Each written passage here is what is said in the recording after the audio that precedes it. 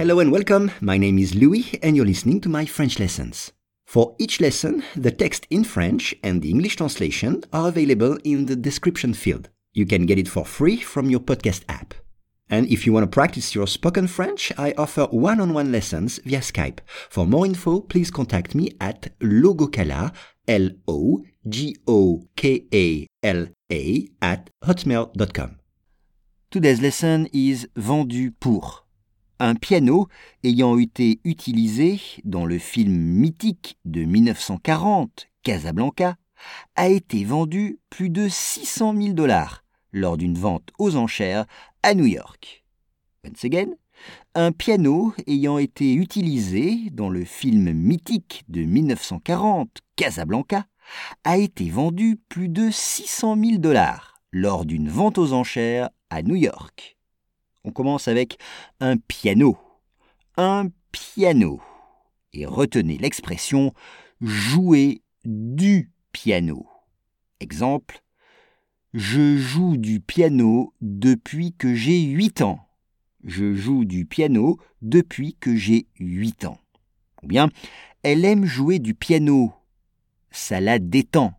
Elle aime jouer du piano. Ça la détend. Ça la relaxe. Utiliser dans, used in, utiliser, to use. Dans le film mythique, on pourrait dire dans le film classique en anglais. Un film mythique. Casablanca, c'est le nom du film, est en effet un film mythique qui est entré dans l'histoire du cinéma. Ce piano a été vendu. Is sold, il est vendu. Sold, c'est le participe passé vendu du verbe vendre. R-E à la fin.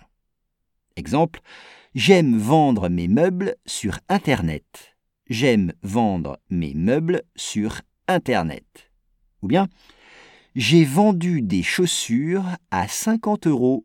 J'ai vendu des chaussures à 50 €. Ici, plus de, more than, plus de 600,000, plus de 600,000, 600,000, 600,000.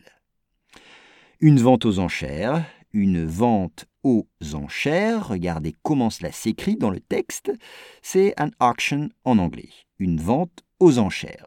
Exemple, certaines maisons sont vendues très peu cher dans les ventes aux enchères.